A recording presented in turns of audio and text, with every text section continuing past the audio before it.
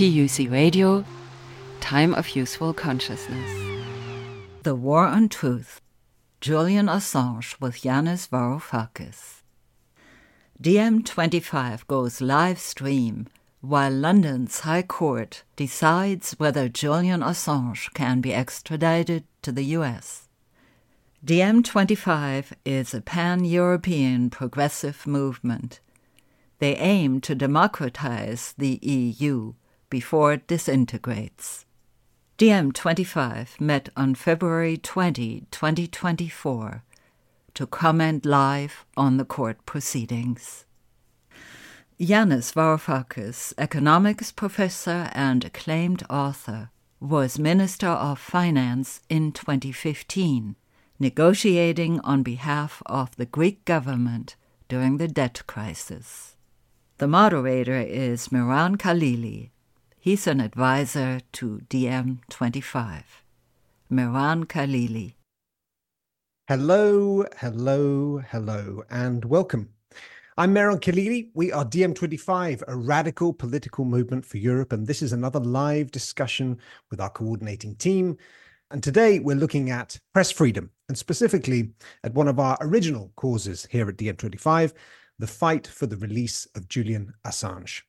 For newcomers, it's worth restating the key elements of Julian's story just quickly. He's a journalist who, over a decade ago, via his media outlet, WikiLeaks, uncovered evidence of the crimes of the United States, among other countries. This included proof of the massacre of civilians by the US military in Afghanistan and Iraq, of torture, of mass surveillance, and of widespread corruption, of a web of secret power, from the arms industry to security agreements to elections and beyond. And for this brave act of investigative journalism, Julian, the father of two small boys, has been held without trial in a maximum security prison in the UK for almost 5 years. He has not seen the sun since he was incarcerated, and he's been confined to a cell for 23 out of every 24 hours. Now, Julian's final appeal is going on as we speak at London's High Court. If he loses, he'll almost certainly be extradited to the US to face 175 years in prison. This would have huge implications for human rights and for press freedom around the world, and it would tell anyone who wants to seriously probe the actions of the powerful, better think again, because this is what could happen to you. Yet today, the radical transparency and subversive spirit of Julian Assange and WikiLeaks have never been more needed. We're living in a dangerous moment, with a horrific war continuing in Ukraine, tens of thousands of civilians in Gaza being murdered, the far right on the rise, behind-the-scenes deals with fossil fuel companies suffocating our planet, everything we've been discussing in these live streams. But instead of a vibrant fourth estate, we have a largely compliant media, whose idea of challenging power is officials say journalism and softball questions. So tonight, we're asking, what does Julian's case mean for the future of journalism, of democratic discourse, and of our understanding of what states and corporations do in the shadows? And how do these dynamics affect our ability to confront power and make informed decisions as a society? Our panel, including our own Yanis Varoufakis. Yanis, the floor is yours. Well, thank you. Thank you it's wonderful to have you, Sachko, back. The onus falls on me to play the role of quasi-journalist, just to remind our audience of what is at stake, of what exactly was happening in London today and tomorrow. So Julian's lawyers are appealing to the High Court in Britain. And they're appealing what? This is the second appeal. The first appeal, which was an appeal to grant Julian the right to argue his case in front of the High Court, has been already rejected. So this is a second and final appeal, an appeal over the lost appeal. If that is turned down, then the only flicker of hope that he will not be extradited is that the European Court of Human Rights is going to hear his case and overrule the British High Court. Now, there is no guarantee that the European Court of Human Rights would even hear the case or even consider the case. So there's a small possibility the European Court of Human Rights will step in Moreover, even if it does, there is a very strong possibility that Britain will disregard the European Court of Human Rights because the present government in London, and especially the governing majority of the Tory party, of the Conservatives, are toying with the idea of removing the European Court of Human Rights from any kind of jurisdiction over the UK as part of Brexit. You will recall that the European Court of Human Rights is not part of the European Union. It's got nothing to do with the European Union. It's not a European court. It's a European Court of Human Rights that belongs to the Council of Europe, which is much bigger than the EU. Britain has been a member from the beginning of the European Council and the European Court of Human Rights, and remains so after Brexit.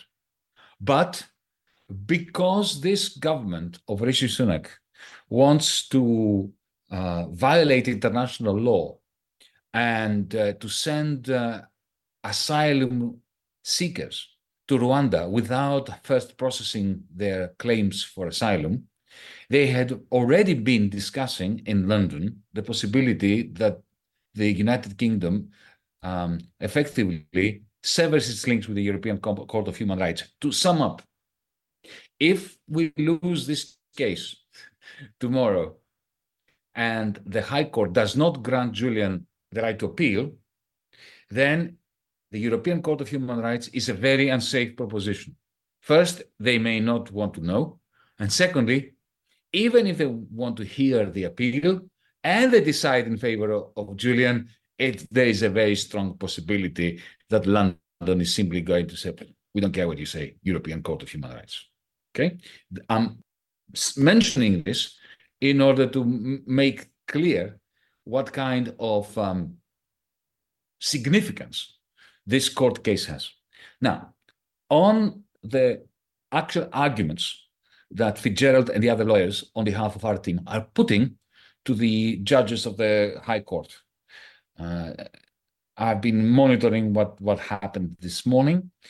There were two main points of law that were being put forward by the legal team, and they both concern violations of the treaty between the United Kingdom and the United States regarding extradition. The first is a clear one. It's a self-evident one. The extradition treaty between the United Kingdom and the United States clearly excludes from the extradition process anyone who's being persecuted for political reasons. Now, if anybody has ever been persecuted for political reasons, that's Julian Assange. The fact that they are masquerading this under the Espionage Act doesn't change the fact that Julian's persecution is fully and entirely political. Because if it was a matter of the printing of these particular, or the publication of these particular videos and texts and memoranda from within the military establishment in the United States, then they should have arrested everybody working for the New York Times and the Washington Post, because they printed it actually. So why are they not pursuing them? And they're pursuing Julian, because it was Julian who made available these. He didn't extract these bits of information, this data, these videos, these texts, these documents from anyone. He received them like the New York Times received them from Dan Ellsberg back in the early 1970s.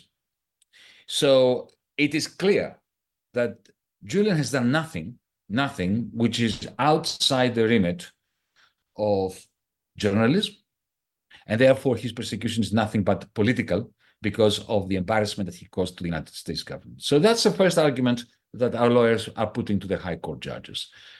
The second concerns the death sentence, because the British have a policy of never extraditing to the United States anyone who is facing the death penalty.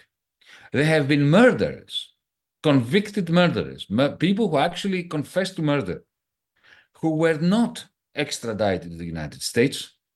People who were clearly criminals and murderers, whom the British authorities refused to extradite to the United States on the basis that they were facing the death sentence in the United States, a sentence which the British Constitution, unwritten Constitution, but Constitution nevertheless, prohibits. To go around, now, the charges under the Espionage Act that have been laid against Julian clearly make it possible for him to be given a death sentence, clearly. What the American authorities did in order to circumvent that problem is they have given a kind of a guarantee, commitment to the British courts that he will not be condemned to death. He will not be given the death sentence. However, if you read the fine print, it says unless he commits acts that warrant the death sentence. So this is the absurdity. Think of this. The United States security apparatus, which had planned and tried to implement his murder. So the people who planned and tried to implement his murder will be the ones that, according to the British justices, will be determining whether he has done something or he will do something that warrants them killing him. You only have to state this to realize the enormity of the hypocrisy and the toxicity of what is being discussed. Now, of course, even if they don't put him to the electric chair or inject him with some lethal dose of something, the crucial issue is that they will murder him anyway, simply by throwing him into the high-security Supermax prison, this particularly vicious form of solitary confinement. He's already in solitary confinement, but the difference between the solitary confinement in Belmarsh and the one that he will face in the United States is night and day, just black and white. There's a huge difference. The Supermax jail that he's going to be put into has been designed in order to destroy human soul. I mean, if you put me in there, I would have committed suicide. There's no doubt about that. Within a few days, I would find a way to kill myself. And you have to remember that Julian has been incarcerated for 13 years, the last 5 years in solitary confinement. Let us not forget also that he's on the spectrum of autism, and a particular part of the spectrum of autism where sensory deprivation is a clear means of torturing him in a way that it wouldn't be torturing me or you. Having said all that, and to wind down, it is not Julian who is on trial as we speak. It is Britain's High Court, and it is the High Court judges that are being tried by public opinion, by history, by morality, by progressives around the world. Their decision will decide whether they will be found guilty of gross violation of the principles of justice and speech, freedom of the press. If they deny Julian the right to appeal, and I would even go further, even if they grant that right to appeal and they don't give him bail so that he can get out of that hellhole in Belmarsh prison, which I visited a couple of times, they will be issuing their own condemnation in the eyes of fair-minded, truly liberal people in the United Kingdom and around the world. And as Sergio indicated, who benefits really from Julian's slow murder, from his continued incarceration? Yes, of course, it is the national security establishment in the United States has been very hard done by. They've been very embarrassed by the revelations of the way they were killing people in Iraq and Afghanistan and all that. But in the end, the true beneficiaries of his incarceration and slow death are tyrants worldwide. Because, what can you tell? How can anyone who supports the liberal establishment in the United Kingdom or in the United States or in the European Union accuse Putin of killing journalists, Navalny, whoever? All Putin has to do is turn around and say, yeah, but you're killing a man who did nothing wrong except to tell the truth about your murder your murderous campaigns in Iraq and Afghanistan. Every tyrant in the world hides behind the fate of Julian Assange in order to justify their murderous deeds. This is why it is our duty to continue struggling and never to forget that even if he is released, we must continue the struggle. We must continue the struggle until the people who are today persecuting Julian end up in prison. If these judges turn a blind eye to the facts of the case and do not grant him appeal, they must be prosecuted until the end of the days. We need to prosecute them and the war criminals that Julian has exposed, because together they are complicit in large-scale murder and the murder of freedom of the press, murder of freedom of expression. DiEM25 has had the privilege of having Julian Assange as its co-founding members. Remember, he was at the Volksbühne on the 9th of February 2016. I think we should all feel very proud of that. Because let me remind you of something else. Today, I'm very pleased to see that almost all progressives are coming out in support of Julian Assange. Not only progressives. It was wonderful that last week in the Australian Parliament, where there wasn't a single member of Parliament a few years ago supporting Julian Assange, last week there was a very large majority in the Australian Parliament voting in favor of a petition, of a motion to recommend, to demand the release of Julian Assange. But back in 2016, when you and I were DiEM25, were not only backing Julian Assange, but we had him there on the screen, if you remember the Volksbühne, talking to us live from the Ecuadorian embassy. Back then, there were many so-called progressives, leftists, so-called feminists, who were taking us to task and demonizing us for letting Julian Assange, for giving Julian Assange a podium, an opening to present his case and presenting his views.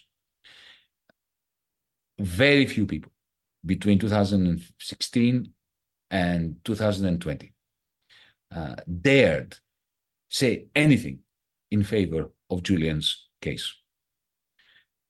I personally am not going to forget that. They will always carry that burden around their necks, because it just goes to show that the so-called left, the so-called progressives, when it mattered, they dropped the ball. I'm glad they're back on board. I'm glad that Julian's case is now fashionable again. But we, DiEM25, never let the ball drop. We'd never consider the political cost to us and to our movement from continuing to support Julian Assange, because we are principled. It doesn't matter whether we lose or win. It doesn't matter if we wither into nothing or succeed into changing the world. People like Julian, for us, represent principled activism. And that's what we are. Thank you. I have a question on the, maybe somebody can answer, maybe Yanis, because I read that there is a possibility that he might be able to go to Australia. Like, is there a possibility that he might end up in Australia at the end of the story, or is the support from Australia just like just a minor thing which might not have a huge impact? Thank you, Juliana. Yanis, maybe I can bring you back in quickly just to respond to Juliana's question. Yes, Juliana, look, well, there's been a change in Australia. The change is that the previous Labour Prime Minister, Julia Gillard, when we were struggling to get some sign of support from her, disgraced herself by saying that Julian was getting what he deserved because he was a spy and because he was, hacker and whatever. She was terrible. Julia Gillard, the former Labour Prime Minister. This Labour Prime Minister has come out in support of Julian. And he even promised to pressurize Biden to end the persecution. Unfortunately, if he did so in such a lukewarm way that it had no effect. And one can say, well, what could he do? Well, he could do a lot, because you may have heard of the AUKUS Treaty, the Australian, UK, United States Treaty, which came into force or renegotiated about a year ago. Australia committed to spend tens, if not hundreds of billions of dollars on American nuclear submarines. He could easily have slipped in a condition that, we are going to do that, but first you have to drop the persecution of Julian Assange. Of course, no Australian politician, no mainstream party Australian politician has the guts to do that. Okay, having said that, look, I'll tell you what my feeling is, my estimation is. Biden, he wants Julian Assange to be extradited because he wants to satisfy the national security apparatus, cabal. He wants to throw him in a supermax jail. I don't know for how long, and try him in a kangaroo court, because it's very important to know, for everyone to know, whether you're supporting Julian or not supporting Julian, what that court case will look like in the United States. It will be held behind closed doors, number one. Number two, now, get what I'm going to say now, because the human mind has difficulty wrapping itself around what I'm about to say. His lawyers, not him, his lawyers will not even be told what the charges are and what the evidence is. Did you get that? Not only is there going to be no open court case where, under habeas corpus, you have the right to hear what you're being charged with. His lawyers will not hear what evidence there is to charge him.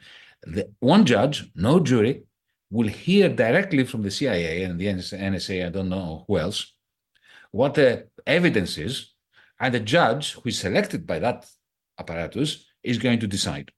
Now, Putin's courts are more fair than that and more liberal than that. I close the parenthesis. So the idea is to put him through this process,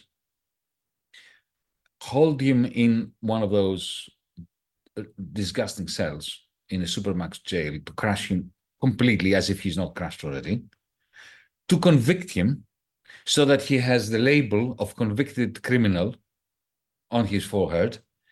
And then the best we can hope is that they will then extradite him to Australia to serve the rest of his term, 170 years. But of course, the Australian government will bring him out on bail and he can stay at home, but not be able to travel anywhere. I think that is the best we can hope if he's extradited to the United States. Still, we want him out in any way or form. Let's hope that we stop the extradition from taking place. Thank you, Yanis. Judith Meyer from Berlin. Thank you, Michael. So I have to agree with Ivana. The state of our media is absolutely terrible, especially here in Germany. I don't think that we can ascribe the whole problem to lack of whistleblowers. We don't know if they're whistleblowers. How would we know? I believe that also outlets have become a lot less likely to publish anything. Like when Julian published his documents, he had outlets in Germany, in US, in France, and so on that published his documents. And now our outlets are not even publishing like official information, like the ICJ, the court day, the first day of the court hearing was not published, was basically ignored, especially in German media. And it's just a completely different playing field. And we urgently need more independent media and to support independent media that might have the ability to become a place that whistleblowers could trust and could turn to. So basically, looking at the bigger picture, I believe that we will remember 2023, 2024 as the years in which we learned that there is no international justice, no freedom of press, no human rights for anyone that the Western establishment doesn't like. But that doesn't mean that these ideas are silly idealism. The invention of principles like the freedom of the press, like human rights, and the idea that you could turn to an international court to get justice, the invention of these ideas make our world a much better place than it was before. And this was the first step, the invention. The second step was to instill a sense in people worldwide that these principles are universal and should be followed. We also accomplished that. I think it's widely accepted now. The third step was to create international institutions. We also did this step. Now the fourth step is the only step left, is the fourth step, which is to ensure that these institutions actually defend the principles that we need them to defend. But that is a much better situation than if we were still on step one. So that's the fight now. And I think that this year, everyone knows that this is the fight, because a lot of the smoke and mirrors are disappearing very fast. And we're getting a clear picture. So as Jannis said, absolutely, the world is watching these British judges. It's watching the ICJ. It's watching the European Court of Human Rights, watching the journalists who are staying silent through this. And we will find a way to remove them from office if they fail to do their duty. That was Judith Meyer from Berlin, Germany. She's a linguist and author and has been working for DiEM25 since 2016. DiEM25 is a pan-European progressive movement. They aim to democratize the EU before it disintegrates.